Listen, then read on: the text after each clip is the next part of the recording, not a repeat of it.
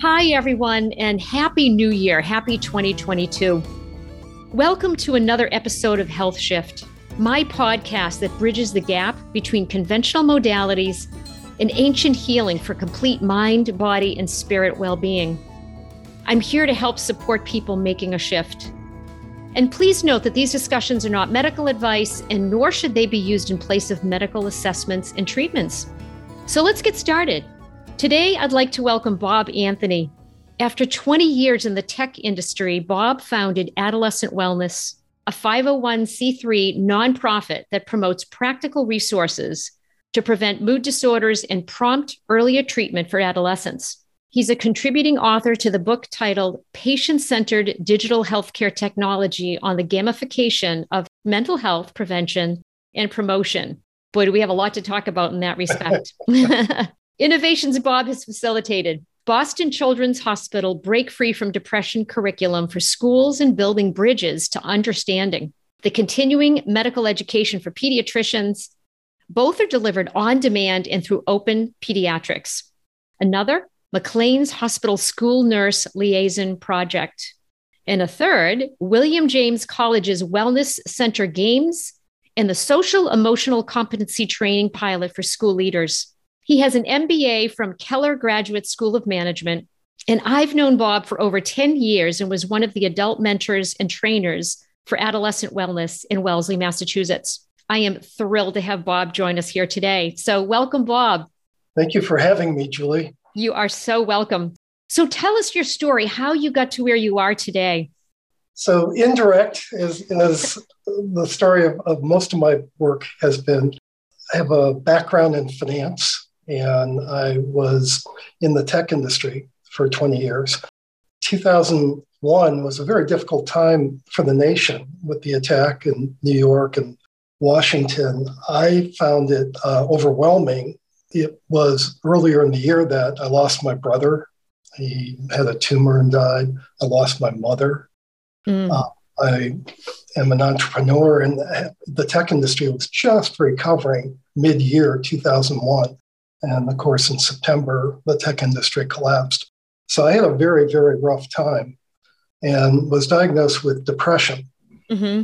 Found out after learning more about it that it was probably lifelong, certainly since school years. I found that good news that it was treatable and explained some of my compulsive decision-making. But it was extremely frustrating that I was age 50 before I learned this. 2005 started a nonprofit called Adolescent Wellness Incorporated.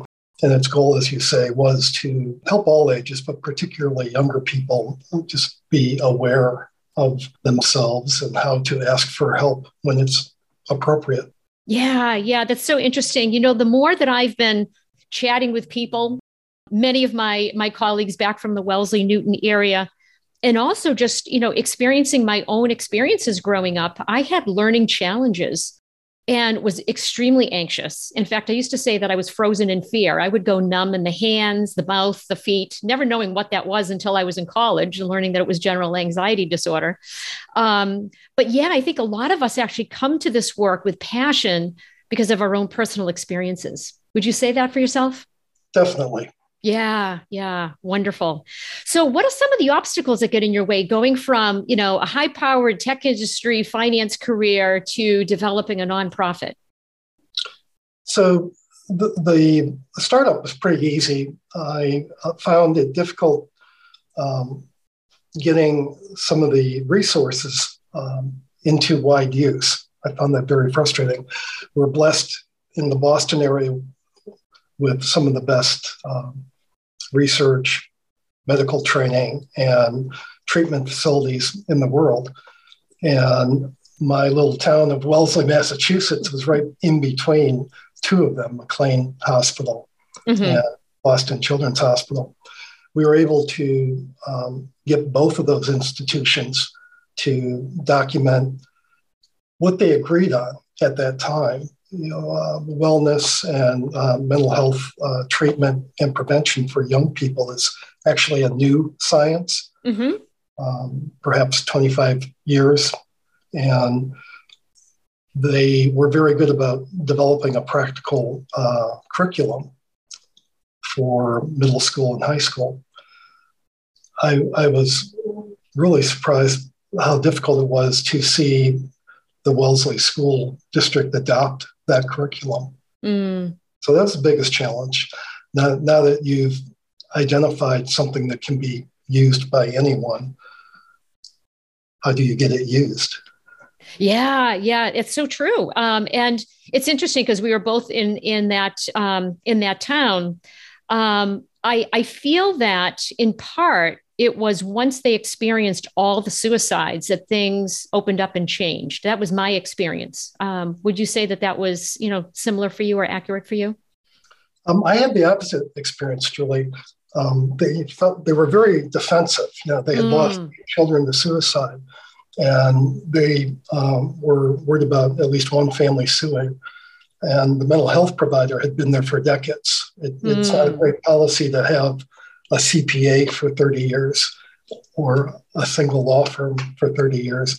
You should, as a way to make sure everything is well managed, switch over your professional advisors, perhaps every 5 years, every 10 years. And that didn't happen in Wellesley. So they were dug in. I was surprised that they actively prevented outside help from McLean Hospital during those rehabilitation years, if you will, after each suicide. And they likewise actively prevented help from Children's Hospital of Boston. So I guess one takeaway was that nonprofits are a lot more competitive than typical for-profit companies. There is a worry that a dollar going to somebody else may be a dollar they don't get. That was my impression. Okay. So there's a lot that we didn't see actually as residents, for sure. Yeah. And there's a lot that was offered free of charge to the town that was rejected by the mental health consultant. Okay. That is really, really unfortunate. Yeah. I know my experience in working with you was that we actually had some of the teens, the teen mentors and the adult mentors and whatnot. And I so enjoyed working with you folks and also, just helping to facilitate some of the wellness for the young folks. Yeah, it was fun for me as well. We saw the artificial barrier going into the school classroom. And so the alternative, we went to the families. So we had the parent workshops, the choices, changes, and chocolate. We did the clergy workshops, and then eventually the teens themselves became peer mentors. And yes. That was probably the biggest victory in Wellesley. Yeah, and I do remember I was involved in the interdenominational outreach, where we had the temples and the churches and all of that. And actually, you and I cooperated together in one of my projects that I was using to create a concert, to raise money for mental health, within Wellesley. So that was a terrific concert. I enjoyed that. I did too. The interfaith program was called iGrow. Yes, that's right. Interfaith gathering around our wellness. Yes. And, when we think about how, oh my goodness, the spiritual upheaval that we have right now going on, that is something that really collectively brought everybody together, every denomination, which was really wonderful. Yeah. Wow. So tell us how you became an international program. I'm really curious about that, and also just so impressed with the work and how it's grown. We found these artificial barriers and did some brainstorming about how you would promote a product, a traditional product, when your target market isn't what you thought it was. And we realized that there are, in any profession, early adopters and late adopters. We realized that in Wellesley, they were late adopters on that bell curve. And so we had to reach wider to find where the earlier adopters were. Schools are terribly busy. We understand that. And it really needs an internal champion to bring something like this in, because it absolutely requires time and to prioritize attention while it gets underway. The simplest way we could expand our market was to make everything portable. So this curriculum became a web-based training. Mm-hmm. This is back 2005, so that wasn't as common as it is today.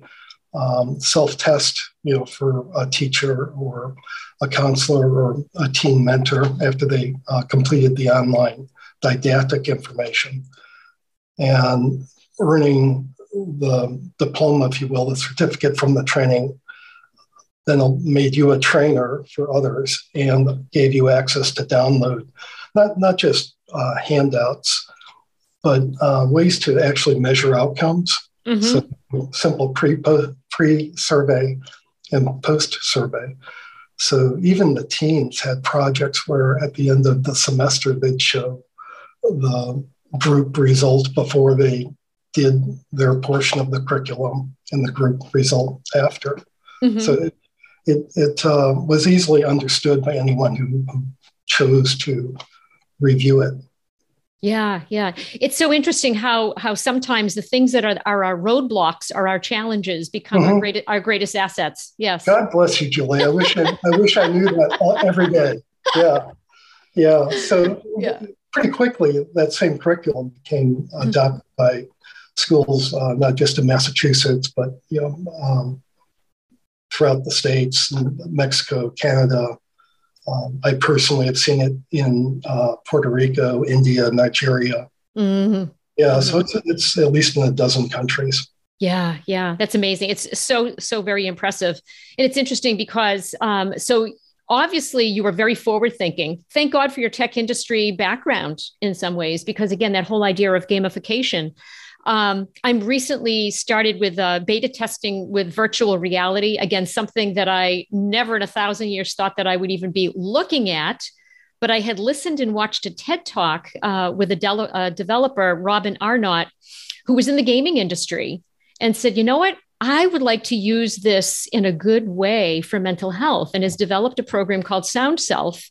And I'm going to be one of his beta testing sites for, again, using VR in the treatment of mental health issues, reducing anxiety and depression in your home. So this is, we need to embrace both worlds. And I think COVID in some ways has also, really brought us to think outside the box even more in a greater way. So how has COVID either impacted you positively or negatively in terms of what you're doing with adolescent wellness? Well, let's look at the baseline. Before COVID, in the United States, half of our youth with a psychiatric illness never in their lifetimes get treatment. The other half do get treatment, but on average, there's a 10-year lag.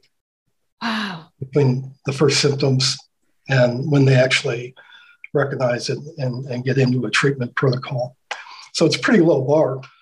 What we know is the accumulation of studies that are already available is that symptoms increased about 20% from where they were. And this is globally. And people reporting inability to access mental health treatment increased a third. So however you felt about hearing that first set of statistics, it's 20% heavier in the symptoms and over 30% heavier in access. Yeah. But you were asking about my own experience. And I have three observations. I'm absolutely convinced now that prevention is as important as treatment. I know that teletreatment is much better than no treatment. And I know that isolation is currently hurting more youth than COVID is hurting youth. Yeah, absolutely. So true. Yeah. So quick example, I was 2019, just before the pandemic in Nigeria, and befriended a young man going to university. He's a rising freshman. And basically he got a call after the holidays saying, never mind, we're not opening. Mm-hmm. you're a freshman, but find something else to do. And it's been a full year, and he's now starting to attend classes, but that's a lost year for someone who was finding challenges in life to begin with. Sure. In India, we have just launched, before this new year began, program to both develop existing teachers as school counselors with training over a year-long diploma program. And they were then to introduce the wellness curriculum into middle schools in India. Well, those middle schools haven't opened yet. So again, it's a year later, and people are still trying to balance the needs of different age groups. Sure. Yeah. So, it brings me to the next phase, which is how do we then begin to train parents and families? I'm very actively involved with a colleague of mine here who started a nonprofit called Best Vibes Family Villages. She and I attended a female entrepreneurship program just before the pandemic, and then we got closed down and everything went online. But I contribute to her, her program. And again, her mission is, how do we create resilient families, and how do we also empower parents so that they have some of this skill? Because we obviously can't rely just on the schools, and teachers are overwhelmed as well. And we obviously can't rely just on the mental health professionals, because if there's 1/3 less availability, we really got to start working on the family level. And I know this is probably a a curveball for you, but any thoughts on that? Thank you for the curveball, Jim. No, I am thrilled actually that you brought this up, because it is the immediate priority of my time, and adolescent wellness is priority right now. The thing we confirmed in the past year, universally, what was discovered in the past year was that there was a strong feeling that in-person treatment was more effective than, if you will, teletherapy treatment. And we know that's true. We confirmed that over the past year. We also confirmed that teletherapy is much, much, much better than no therapy. Mm-hmm.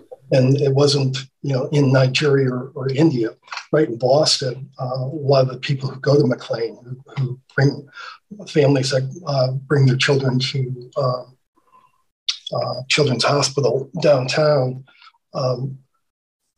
are not all from Massachusetts. Some are from New Hampshire, some are from Rhode Island. Sure. McLean didn't see patients. It was part of the protocol. It was the hospital protocol. If you weren't becoming inpatient, stay away. So these people either got no therapy or they got teletherapy. Mm-hmm. And of course, that was dramatically better than no therapy. Sure. So there's two answers to your question. One, we are seeing doors open to teletherapy that were long closed. The biggest barrier is seeing a provider get reimbursed by the insurance company serving a patient out of state. Sure. Okay, and it's a little complicated because there's licensing unique to each state, and so of course. But what we've discovered is there's ways to do it thoughtfully, and so that's one trend that's happening. But more specific to the family education piece that you brought up, during the introduction, you were kind enough to mention the building bridges to understand it. Mm-hmm. And it is continuing medical education for pediatricians, because they went through medical school and for the most part didn't have a specialty in psychiatry. Sure. But in real life, about 40% of their cases are people with behavioral health problems. And it's not just, teens, it's all the way down. You can find symptoms in some infants. And certainly the parents are struggling, whatever the age group, when they have a worry for their child. The Building Bridges to Understanding does two things for the family. It trains the pediatrician to be more competent in addressing the behavioral health question, and importantly, more confident. So they'll initiate a few more conversations. They'll be listening more thoughtfully and have a follow-up question. For the families, it's huge because you've got a better provider, even if you're not seeing a psychologist or a psychiatrist, you're seeing a well-informed pediatrician. And in addition to the training, there's a clinician's manual that goes to the pediatrician. But for the families, there's also a preventive self-management guide. Mm. And this is a set, there's a set for youngsters, there's a set for middle school, and there's a set for high school ages. And there's a fourth set for parents. And the things they talk about are coping skills. Mm-hmm. And that is something that our common friend, Nadja Riley, would say is what helps us better balance life's worries. Mm-hmm. So very true. Yes. When I work with families, one of the things that I oftentimes recommend is actually having a family meeting, at a time when people are not feeling emotional, but where everyone can kind of bring up their issues, their concerns, and their questions. And I was actually on a walk with a friend the other day, and I said, we can't necessarily blame parents if they don't know what questions to ask. And so having these manuals actually triggers the potential for questions like, never even thought about that. How do I manage that? What do I do with it? Yes. Okay. That sounds wonderful. Yeah. Yeah. I had the pleasure in honor of working at McLean's many years ago. You may not know this, but I started their outpatient eating disorder program because I was working very heavily in mental health and eating disorders back in the day. And it was a great institution to work with for sure. I came in with sort of outside the box ways of doing things, which was using real food and healthy food as opposed to, trying to train your anorexics and your bulimics to eat Oreo cookies. So, because there's so much about what goes on in our brain chemistry that also impacts our feelings, our thoughts, and our behaviors. That's huge, yeah. Julie. Were you there before the Klarman Center was created, or was that? It's a good question. Man, I'm trying to even remember. It was somewhere around the 90s when I was there. You probably preceded the Klarman Center. They took your work and built on it in a big way. They now have inpatient, which is not available in New England. That's correct. They didn't have inpatient at that time. Yeah. Yes. Yeah. You made an impact. Well, that's good to hear. Yes. Yeah. And I frequently joke with my clients and say, we don't always talk about nuts and berries in my office. It's usually about real life issues. And in fact, I think that that's really true because frequently patients will be referred. I started out as a registered dietitian, knew that was not the be all and end all, did my graduate in mental health and counseling, and then went on to functional medicine, and then have expanded into yoga and other things as well. But oftentimes it might be food that brings somebody into my office, but it's really exploring, peeling the onion, those layers of trauma and healing that needs to really happen on multiple layers. Yeah. Love the work that you're doing. It's really great. So what are your next endeavors? Tell us what you're up to now.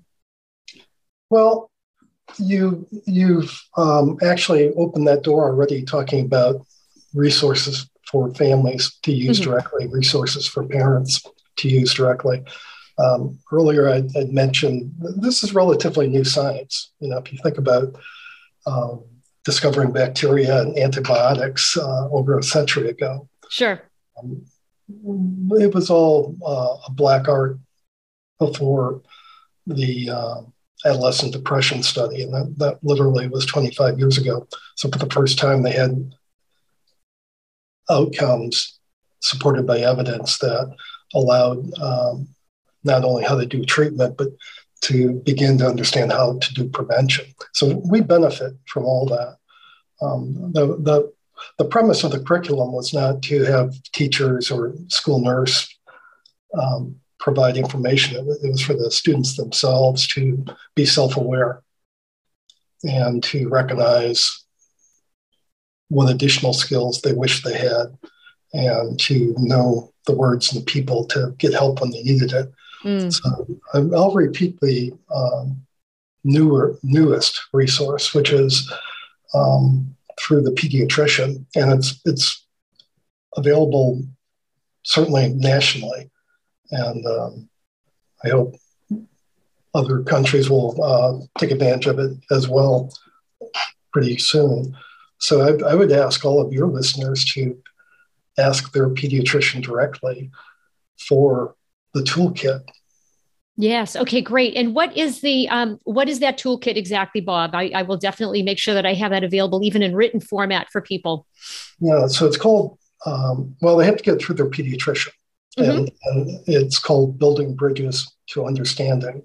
Building Bridges to Understanding. Wonderful. Yeah. So the question is, may I have that for my son or daughter? May I have that for myself? And if the pediatrician doesn't have it, it's because they haven't completed the Building Bridges to Understanding course. Sure. And so then the next question is, would you please complete that training? Yeah. Okay. Yeah. It's putting the ask back out there and also increasing their awareness. I am also going to definitely connect you. As you know, I'm one of those e-connect people. When I find people who are really quality and working in their integrity and with right intention, I love to connect them. So I'm definitely going to connect you with Stephanie Kessel, who's my colleague here in San Diego, doing work with families. So this is wonderful. What 3 tips do you have to offer teens, parents, educators, and caregivers in this new and evolving way of life? I think we've covered that. I really sincerely, in that entire group, you've identified the folks that would benefit from this toolkit. And this is the newest thing Adolescent Wellness is promoting. It didn't exist last year. Perfect. So Building Bridges. Okay. That's going to be an amazing one right there. Yes. Wonderful. And thank you so much for being here today and sharing your wisdom. How can people connect with you directly? The email is rwa1645@gmail.com. Perfect. And there's a phone number and address right on the adolescentwellness.org website. Wonderful. And Bob, I'm so thrilled that you actually allow and actually put your email and your phone number out there. I do the same thing. I'd call it still the old-fashioned way of connecting. I still send snail mail letters and cards, but I think we really do need to keep those methods of connection, even though it means sometimes it's a little bit of an overload. So thank you so much. And if you like this podcast, please rate, review, share with your friends, your families, your coworkers, and your pediatricians. I'm on a mission to change the current paradigm of healthcare and mental health care.